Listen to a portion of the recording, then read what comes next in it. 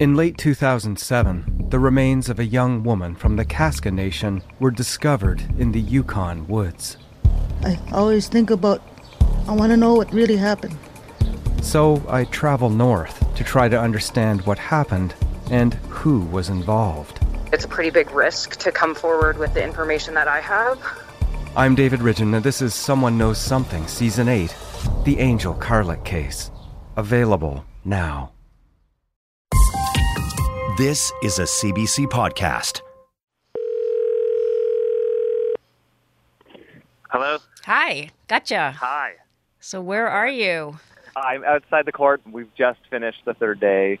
I have a ton of stuff to tell you about. It's been a fascinating 3 days of trial so far. I cannot wait to hear it. And I know everybody who loved our podcast can't wait to hear it. And that's why we're doing this special edition of the podcast. I'll actually have to run right now because I see people are coming out of the building, but I'm going to come back to Toronto shortly and give you the full rundown of what has taken place so far in week one of Keith Raniere's trial. Have a safe flight home, and I'll talk to you soon, Josh. See you soon. Bye. Bye.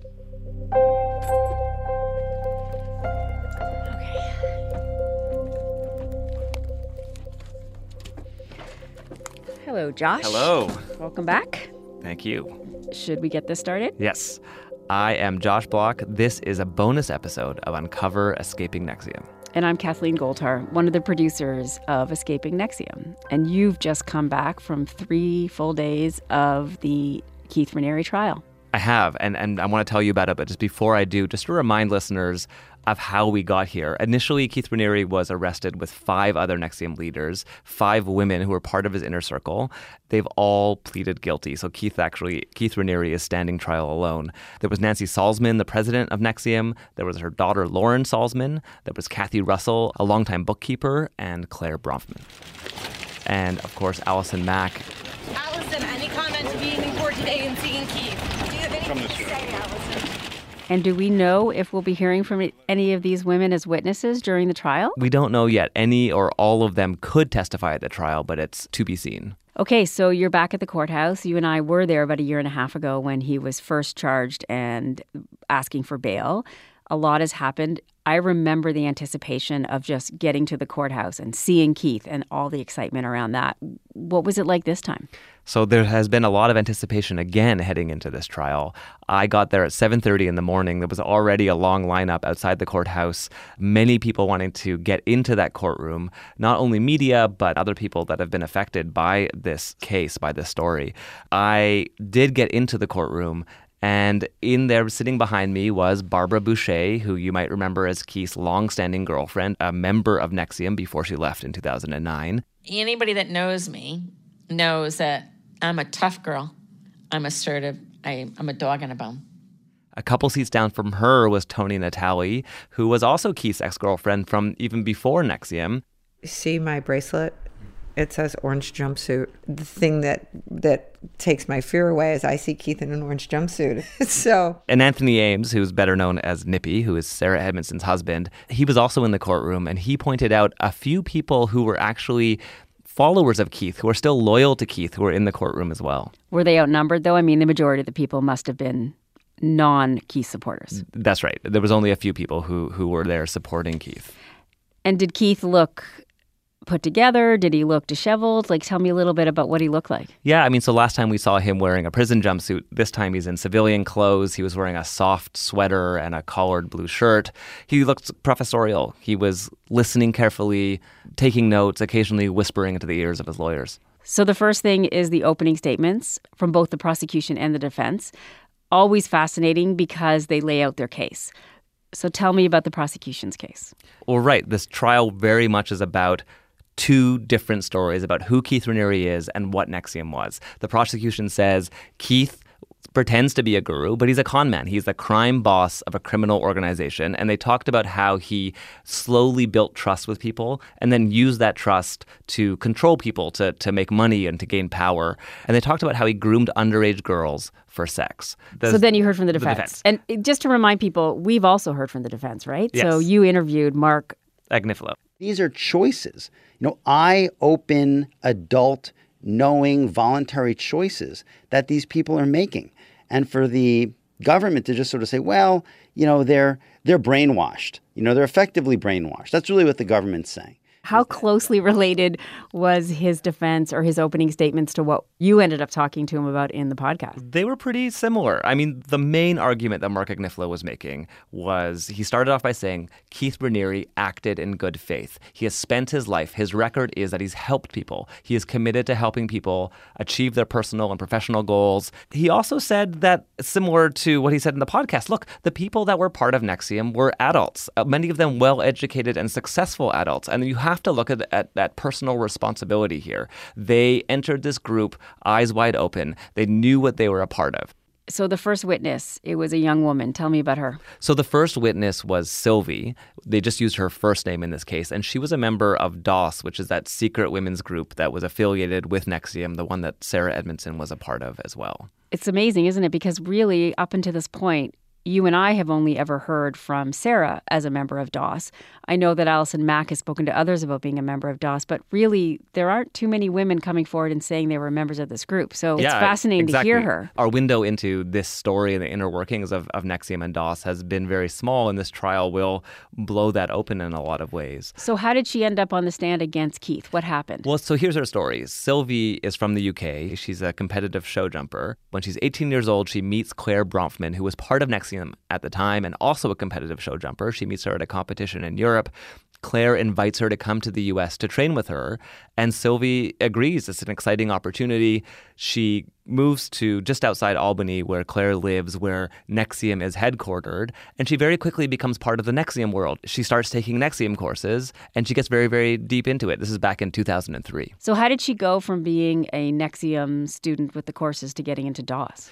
So flash forward over 10 years, in 2015, she's approached by another woman in NXIVM named Monica Durant, and she's pitched on joining this group, which she's told is not affiliated with NXIVM. Keith Raniere is not involved with it. It's a women's-only group to take her personal training to the next level, very similar to the pitch that Sarah was given. And she said, in order for you to join, you have to hand over collateral. The collateral ends up being a letter that she writes to her parents, falsely confessing that she's a prostitute. The letter includes a naked picture of herself. And she becomes part of this world. She has to call Monica her master. She gets involved in readiness drills where she has to respond to text messages asking if she's ready within 1 minute. She is now a slave in DOS. And this is before Sarah becomes part of DOS. This is 2 years before Sarah became part of DOS, which means that it was interesting to discover that DOS had been around for a while before it all fell apart. And it's interesting to remember that Keith is not openly involved in DOS, that it's a woman who is asking Sylvie to join a woman's only group. And that was the story of DOS until now, that it had nothing to do with Keith. Yeah, well, interestingly, Keith's defense lawyer, in his opening statements, admits that Keith actually was at the head of DOS, so that he is now claiming that Keith actually created DOS, but the argument about why he created it is different. Now he's saying it was created to help women in their personal growth. So they're no longer making the claim that Keith is not part of it. And, interestingly, when the story about DOS originally broke, Keith posted a message on the website saying, I am not a part of this group. I am not a part of it. It's not affiliated with NXIVM. It was created by women who are part of the group, but it doesn't belong to the group. That story has obviously changed now. And it was a major point that Keith was not involved in DOS. Right. So this is a huge change in their messaging. Absolutely.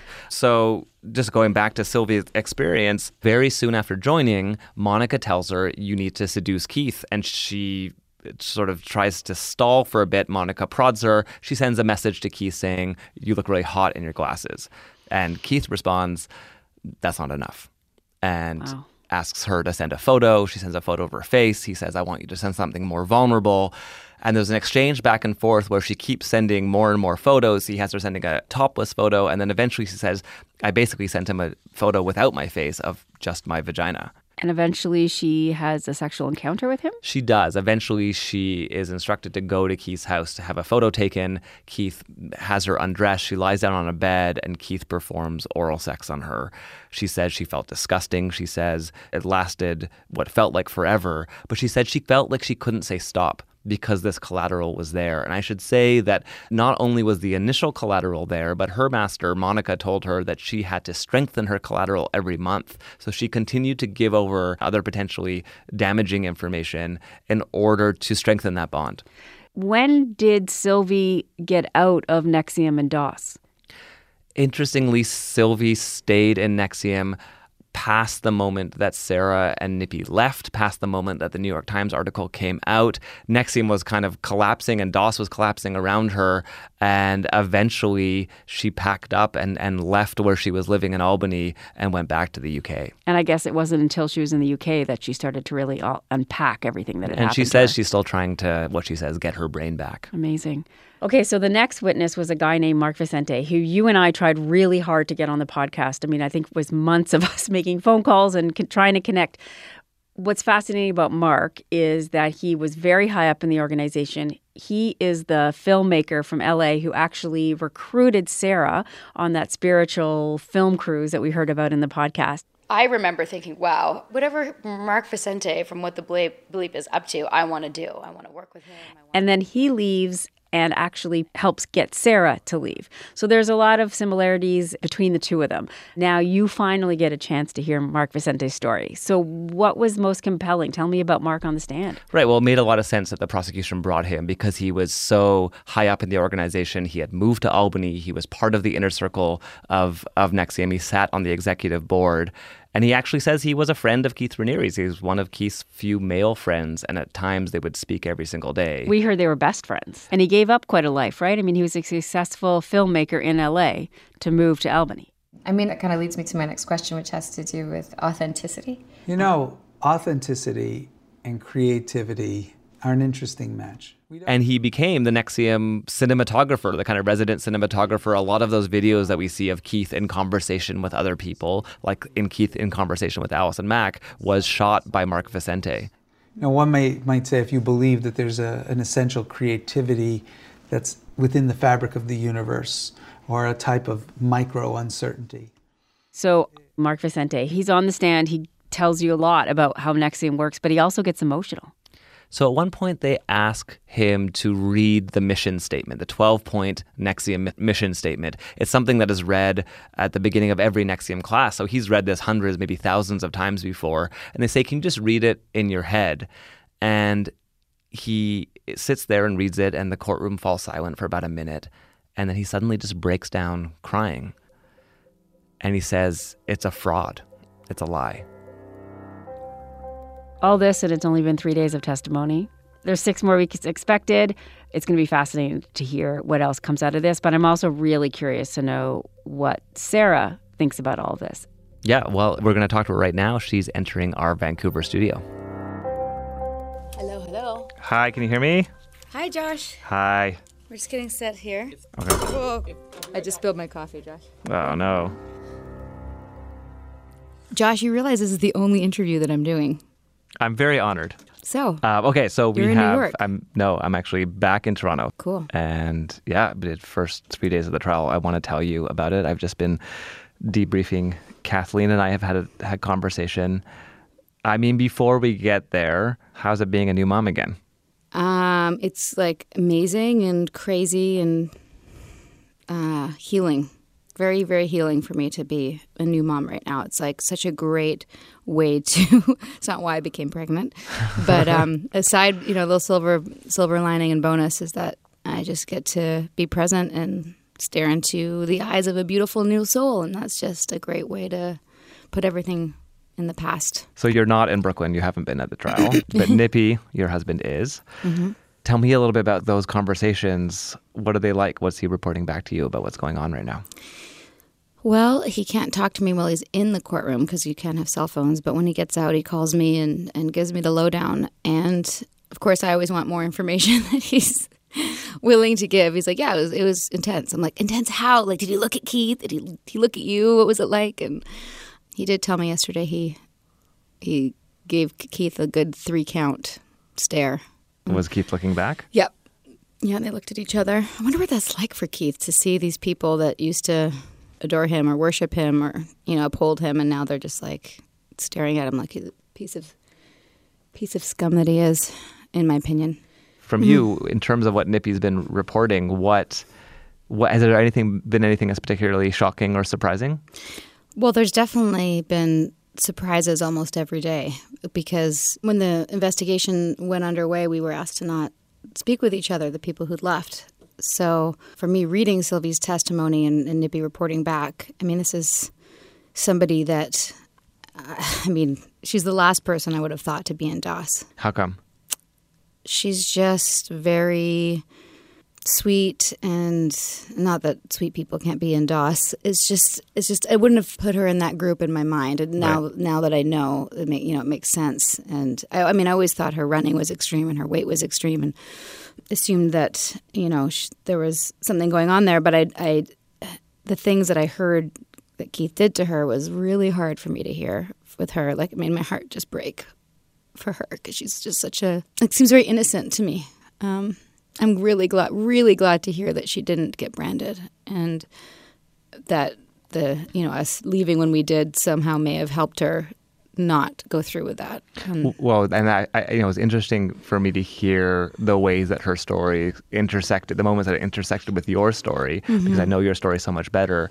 And she said, that there was a branding ceremony scheduled, and I know you have talked about how you had heard other women were about to be branded right at the time that you were leaving, and you were frantically calling people to warn them not to do it. And this is the first time I've heard the experience on the other end of that she said she was at this coaches summit, she was about to get branded, she heard that Sarah and Nippy were going to leave the group, and the branding ceremony doesn't happen. That's makes me so happy, Josh. I can't even tell you. I don't know how many other sessions were stopped. One of the arguments that the defense, that Mark Agnifilo, Keith Raniere's lawyer, has laid out in his opening arguments was to say, look, we're hearing from the prosecution these stories about coercion and manipulation, but these are adults, successful adults, well-educated adults that are part of this group, and the relationships between these women and Keith are consensual. What's your response to that? It's tricky, because I don't think somebody walking in and just hearing about all of these people and all the players and the relationships and the nuances of this community can be understood very easily. And it's going to be hard for the prosecution to get those things across to the jury. And when I hear Agnifilo say things like that, and his whole opening statement in general, I found brilliant and yet infuriating, because I could hear Keith's coaching in the background. With his words. With what specifically? Well, specifically things like weaving in Winston Churchill and To Kill a Mockingbird. So just to explain those two, because his lawyer is a great performer and a great orator, and so those two moments he quoted from To Kill a Mockingbird and said, in order to understand this story, you have to crawl inside the skin of my defendant, of Keith Raniere. You have to see this story through his eyes in order to understand what his behavior is. So that was the To Kill a Mockingbird quote. At the end of it was the Winston Churchill part of it, which was he compared the situation he was in to the Battle of Dunkirk, where the British were retreating, and he very dramatically said, "This is my island, I am defending, and I will, to my last breath, defend Keith Raniere and his good faith and the way he acted with good intent." And so, it was a powerful performance. I'm sure he's a very, very good actor, and I know he's got a job to do, and I commend him for that. And I hope he wins an Emmy. However, I'm laughing partly because I think it is ridiculous, and also it's offensive all at the same time, that he would bring those people in and somehow link him to those people. And that's something that Keith did a lot. He would reference great leaders and put himself in a very subtle, faux humble way on the same level as those leaders. And specifically to answer your question about the relationships, these relationships were consensual.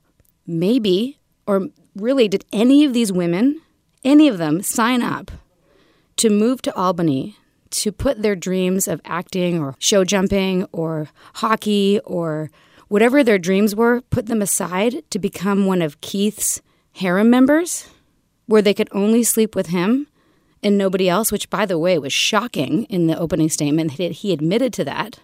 Right. That was the rule. Those are the rules. When you're with Keith, those are the rules. You can't be with anyone else. You can only be with him. No, first of all, the rule is ridiculous. Like, let's talk about that for a second. You know, the way that he's dismissing and normalizing things that are just not acceptable, that's what got me upset. Right. And I think it sounds like the tactic that Mark Agnifilo is taking, the argument he's making is, look, these things might not be normal. I'm not saying it's a conventional way of behaving. It's conventional to have these kind of ground rules in a relationship, but it doesn't rise to the level of criminality if the participants in it agree to those ground rules. You know, if the jury finds that reprehensible, that's a personal opinion, but not a legal one. Well, what I don't know if they've really punched yet is the concept that a lot of the things that women consented to, for example, me getting branded, was because my collateral was on the line. Right. And that's the other ridiculous point that I want to make here is that he says, oh, well, it was never released. It was never released. Therefore, there's no bad intent. Actually, in my opinion, like, think about this logically for a second. If they were never planning on releasing it, then Keith just wants to hold on to these pictures. Right. And then I think maybe the other question about that argument is, does the intent to release them or not matter? So could you make the same argument about holding a gun to someone's head and say, I never intended to shoot them? Yeah. I think our legal system would still find it a legal problem if you were to threaten someone in that way. But Exactly. We'll have to see how he trots out their argument and what the full argument he's going to make is. I want to ask you, because the last time I spoke to you on the podcast, it was at a point when 6 of the NXIVM leaders had been arrested. We were waiting to see what happened. They were all heading towards a trial. But since then, 5 of those 6, all the 5 women that were arrested, have pleaded guilty. And I wanted to ask you, what did those guilty pleas mean to you?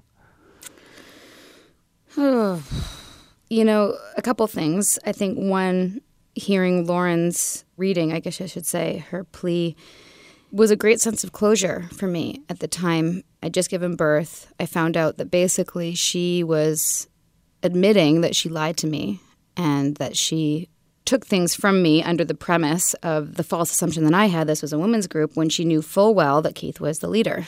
And, you know, this has been 2 years of me saying, hey, world, I'm standing up for this. This is not okay. This is what happened. And while most of society around me is very supportive, it's still important for me that my connection to this community, especially through Lauren, and that everyone around her has been saying the opposite, that Sarah's the liar, Sarah had a tantrum, Sarah made it up, blah, blah, blah, blah.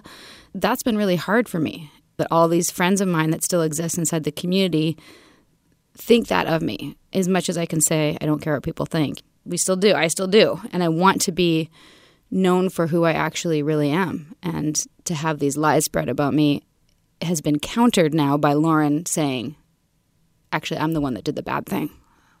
I lied to Sarah. I brought her in, and I'm sorry. So even though I haven't talked to her and she hasn't said sorry to me personally, this is probably the closest I'm going to get ever. I mean, who knows? Maybe we'll talk one day. But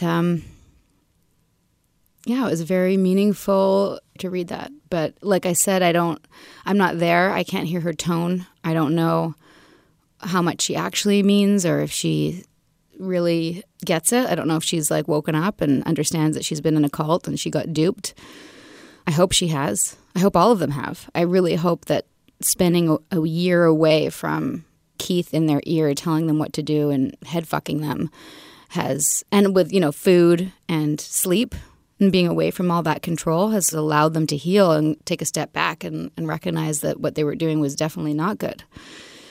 But my sense, just intuitively and from what I read, is that Lauren is sorry. I don't know about the others. Definitely not Claire. I do not think Claire is apologetic or sincere in any way. And if she had her way, I would be in jail right now. I think she thinks that she's doing the right thing to protect Keith. Knowing your experience in the group and what you've talked about, how you felt manipulated and indoctrinated in the group, do you feel like they were all caught up in that same way? I don't think anyone signed up to be part of a harem or to be in, you know, a henchman or henchwoman for Keith. I don't think any one of us would have imagined this for our 20s and 30s. But they crossed the line when they started to do criminal acts. So I'm not going to answer that directly. Right. Do you feel sorry for them? Yeah, I do. I don't want anyone to be hurting. I mean, I can't imagine any friend of mine that I cared about going to jail. Like, that's awful. But I also think that they need to be held accountable for their actions. I don't know why I'm crying. That's a really awful thing, what Keith did to so many people. And the fact that he ruined their lives and they've ruined their own lives with these choices. And I'm just it's such a weird mixture of emotions. It's not clearly one thing. Right. I feel vindicated. I feel sad for them. I feel sad for their families. Like Lauren's grandparents, so sweet. Or Allison's parents, who I became quite close with her mom. That they're dealing with this. Like, how horrendous to watch your daughter and find out that your daughter has been with this disgusting man. That must be awful.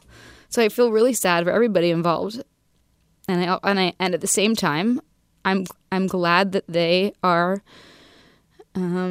feeling and experiencing the effects of their actions. It's not okay to treat people like that. It's not okay to lie to them.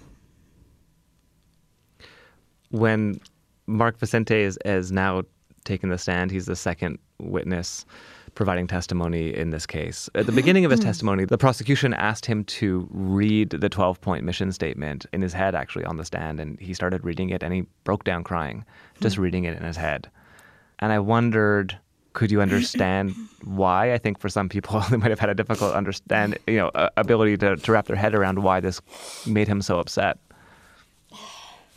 Well, I haven't talked to him about it because I'm not allowed to speak, but I mean, I've had moments like that when I'm just like, oh my, it's like an embarrassment and a level of shame that I've never experienced at any other point in my life.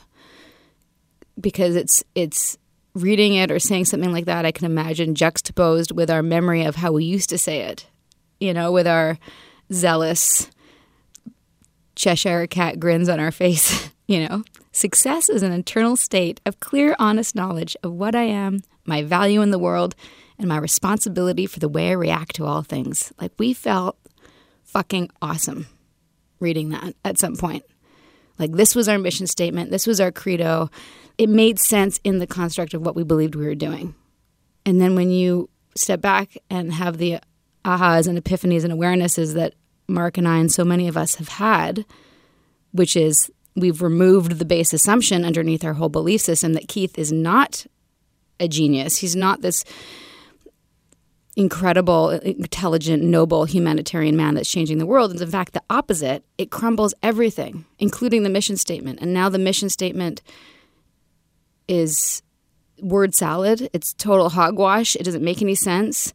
It's manipulative, talking about keeping all the money, making as much money as possible within our success plan. And what is the line? I've tried to block this out, Josh. But I pledge to ethically control as much of the money, wealth, and resources of the world as possible within my success plan. The ethical control of these things, blah, blah, blah, blah, blah. Basically saying, like, we're going to try to make as much money as we can and keep it within the community so that it's controlled ethically. That's the summary. And it's like, that's only one of the 12 points. That in and of itself is hugely embarrassing. So I imagine that saying these things, knowing that we were duped and we were out there doing intensives in Hollywood with A-list stars, reading this bullshit mission statement with like full vigor, and then now knowing that what it was based on, it's horrifically embarrassing and shameful, and I can only imagine that's what he's feeling, but I'm not there. One of the things we realized as sitting in that courtroom and seeing the bankers' boxes or legal boxes full of documents and realizing just how exhaustive and how many resources have been poured into this investigation. I wonder for you if you have thought about how deeply involved you were, and has it ever played out in your mind that you may have dodged a bullet? Like, was there a scenario that you would have gone deeper down this road and have ended up in a position that some of these leaders who have been arrested have ended up in? Yeah, I mean, I've played out all sorts of scenarios. I think that I definitely dodged a bullet, and getting branded as horrific as it was, and I think it's something I'll be dealing with for the rest of my life in some ways. The trauma of that and the decision and, getting myself out of NXIVM, but it also woke me up to what was going on.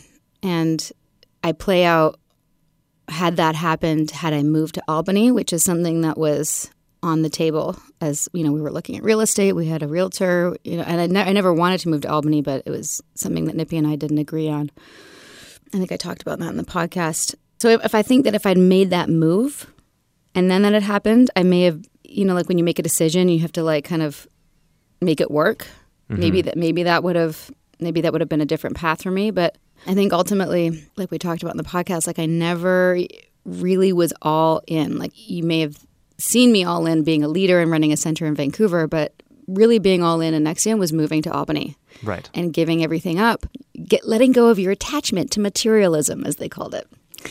And I just wasn't willing to do it. I guess I was just too attached to my materialism. But it was close, as you say. I mean, you were at a point where that was a conversation that was there. I mean, Nippy wanted to do it. I think I was dragging my feet. You were dragging your feet. So it wasn't a route that was completely inconceivable. It was just one that you didn't love the idea of. I didn't love the idea of, but also I think Keith did try, in retrospect, his different ways to get to me, and I don't think I would have ever let that happen. And that's, I think, ultimately how you get in his inner circle. Like all the inner circle, we're all with him sexually, it appears. Until he has that kind of control over you, he doesn't really have control over you. We're getting close to 2 years since you left. Mm-hmm. Very close. Oh my God, yeah. I need to have a party. Coming out party. Getting out party, not coming out party. Both. Yes.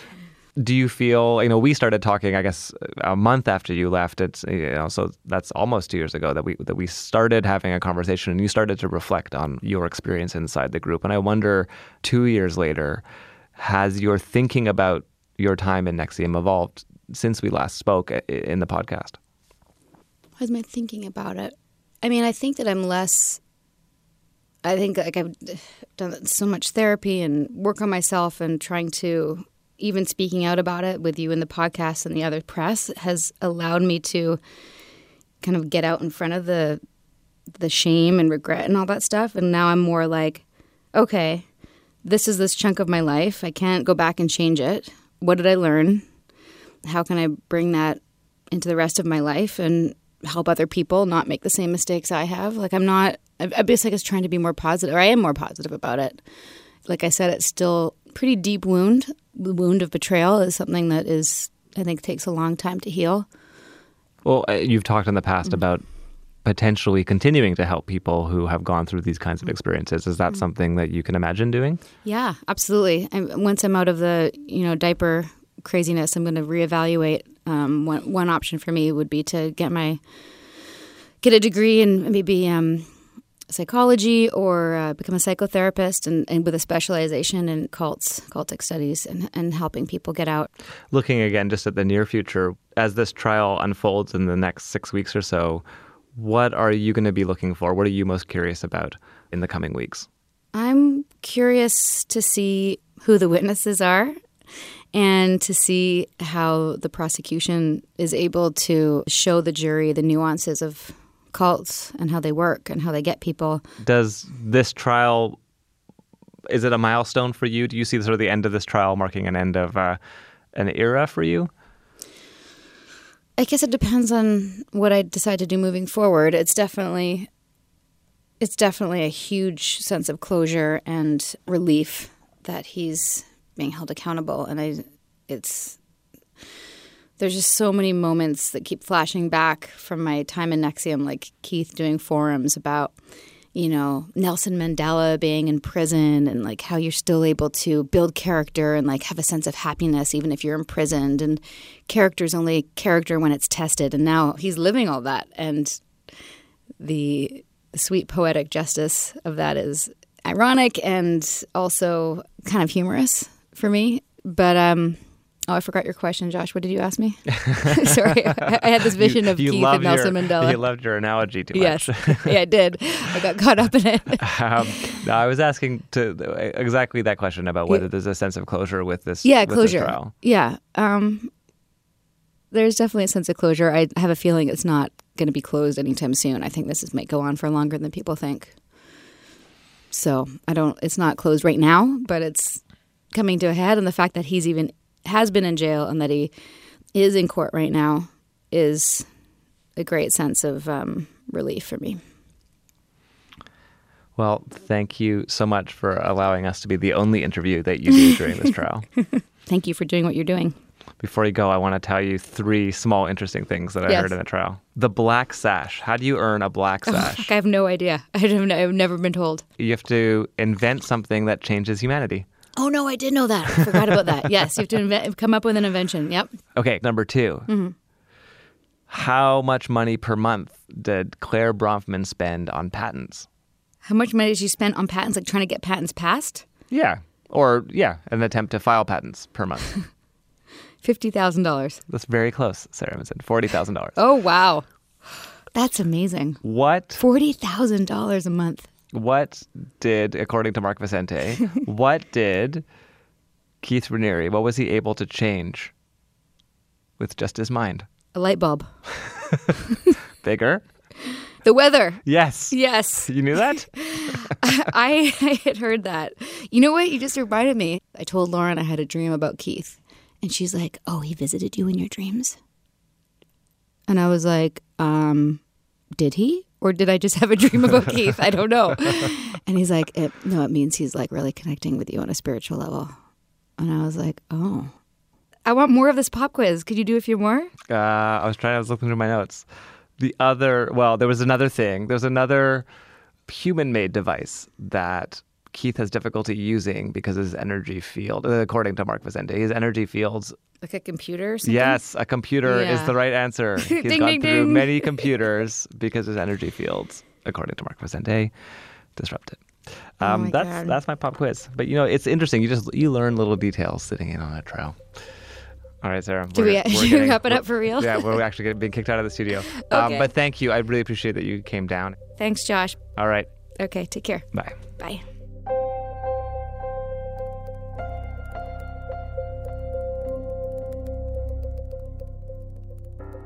That is it for the bonus episode of Uncover Escaping NXIVM. If you haven't listened to the full series, you can find it wherever you get your podcasts. It's season 1 of CBC Podcasts Uncover. Stay tuned for further updates. And also, I highly recommend listening to the other seasons of Uncover. I'm Josh Block. Thanks for listening.